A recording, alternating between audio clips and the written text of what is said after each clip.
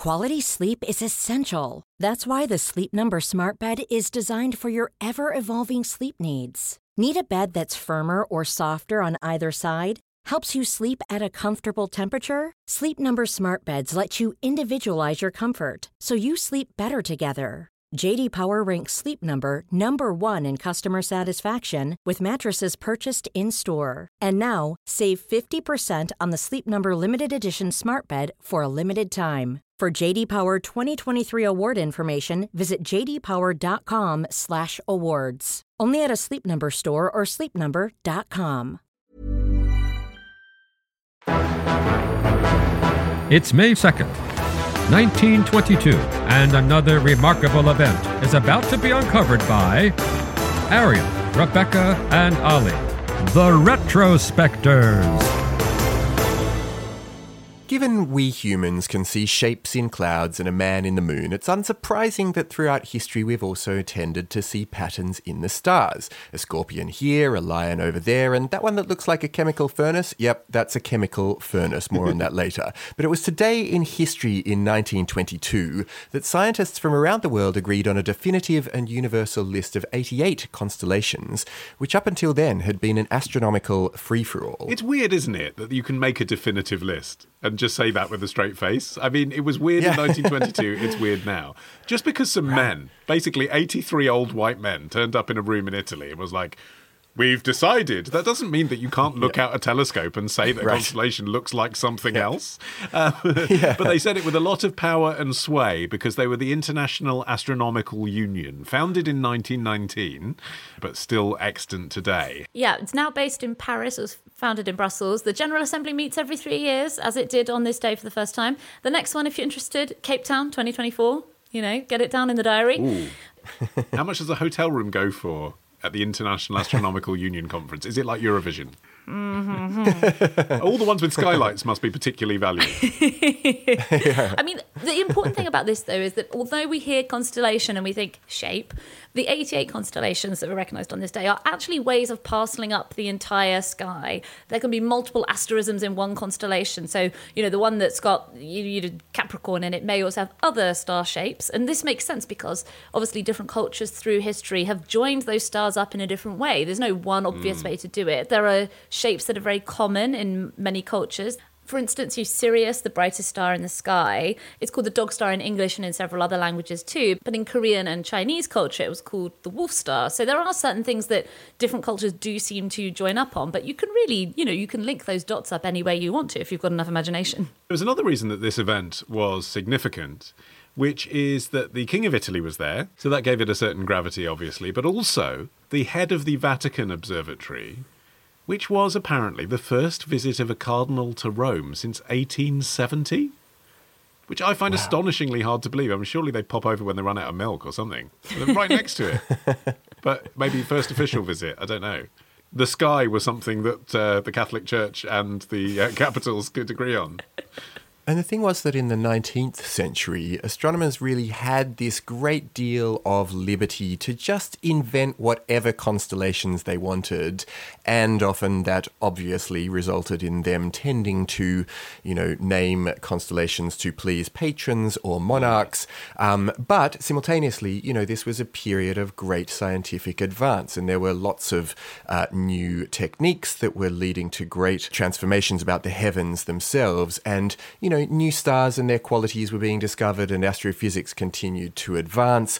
And consequently, scientists needed a system to be able to talk to each other about the particular point in the sky that they were talking about when they observed X or Y or Z phenomenon. So, this was a way of codifying not just the little shapes that we were looking at, but what zone of the sky that represented and how we could talk about that in a sensical way. Well, of course, the issue of scientists travelling across the world and talking to each other at all had only been present for, 4 or 5 decades anyway, right? So, before this, and obviously anciently, you had the Greeks and the Babylonians and the Egyptians and the Chinese, and it didn't matter that their names for different constellations and stars and things that they'd noticed didn't collaborate with each other because they literally didn't collaborate with each other. And they had different like religious interpretations of what they were seeing as well. For the Chinese, the heavens were a mirror of the earth. The different stars represented different regions of China. But within that, for example, they made the earliest known records of Halley's Comet in 240 BC and of a supernova in 1054. So there'd been a lot of work, clearly, in the past. Yeah. But this was just before all that Second World War technology would come along and make this preliminary work really important, because there was technology developed for the military that became technology that hobbyists and scientists would use, like radar, that would accelerate all of this to such an extent that it turned out to have been really important that these ground rules had been laid. And I think what's remarkable is that of this list of 88 constellations that were agreed on this day, the ancient Greeks had actually managed to identify most of them already. Ptolemy, who was an ethnic Greek living in Egypt when it was a Roman province in the 2nd century. Triple threat. Yeah. It just means that all of those ancient cultures were able to claim him as their own. He wrote a treatise that would come to be known as the Almagest, which represents basically the sum of ancient astronomy. He was building on everything that had been done before by the ancient Babylonians, by the ancient Greeks. It includes lots of stuff, the movements of the 5 known planets at that point, the ones that are visible to the naked eye, as well as the sun and the moon. It talks about eclipses, and it catalogues a total of 1,022 individual stars, and he ascribes most of them to one of 48 constellations. Keep in mind that the southern hemisphere had not been explored by the ancient Greeks at this point, so, ruling out all of the constellations in the southern hemisphere, he pretty much nailed all of the ones that would later be agreed on this day. His conception of the universe, understandably, given the era and the technology available, was not bang on. Notably, he was an advocate of the geocentric model, where the Earth is at the centre of the universe, which remained accepted until Copernicus came along with his heliocentric theory in the 16th century. But he did manage to lay out a lot of these familiar ones, particularly the Western zodiac, which had been adopted by the Greeks. It's thought that it was a Babylonian invention, Scorpio, Cancer, etc. Well, the funny thing about then the list of 88 constellations that we end up with is that it's very much half Ptolemy and then half all of these things that are just kind of, either extrapolations of stuff that would have interested the Greeks or things that very much interested the people of the early 20th century. And so you had these things like the microscope and the swordfish and the compass, alongside then Orion and Cassiopeia and so on. But then there were so many things that didn't quite make the cut that various astronomers had been trying to shoehorn into the skies for a while. There was a Machina Electra, the electric generator, the Officina Typographica, the printing press. That was the brainchild of a German astronomer called Johann Bode. Don't feel too bad for him, even though that one didn't make the cut. He did get to name Uranus, so that is a win. And then just various other things that people had called the constellations over the years that just weren't necessary in this reimagining of the skies. Well, either weren't necessary or were too Teutonic. You mentioned there a German astronomer. One of the things that this astronomical union did on this first meeting was essentially cleanse their discipline of too many references to Germans, such as the Anglo-German astronomer William Herschel, who'd previously had 2 constellations named after him.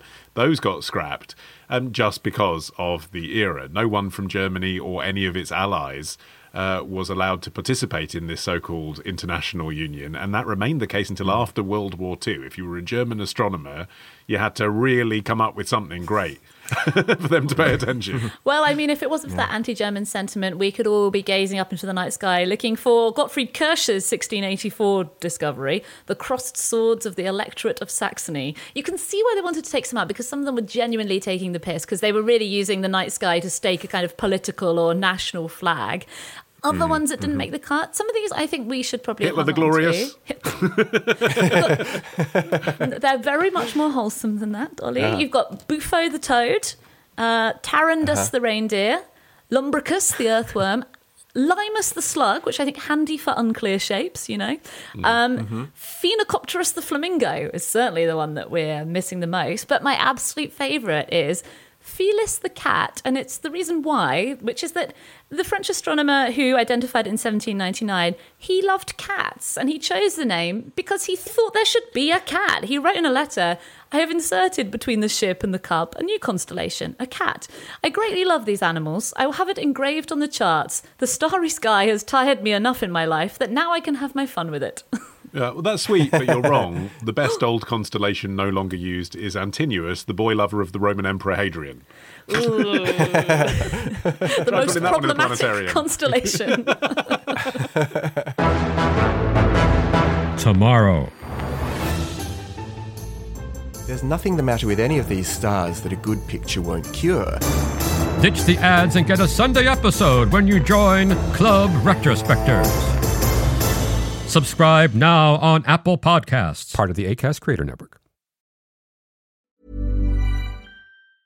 Hey, it's Paige DeSorbo from Giggly Squad. High quality fashion without the price tag. Say hello to Quince. I'm snagging high-end essentials like cozy cashmere sweaters, sleek leather jackets, fine jewelry, and so much more. With Quince being 50 to 80% less than similar brands. And they partner with factories that prioritize safe, ethical, and responsible manufacturing. I love that. Luxury quality within reach. Go to quince.com/style to get free shipping and 365-day returns on your next order. Quince.com/style.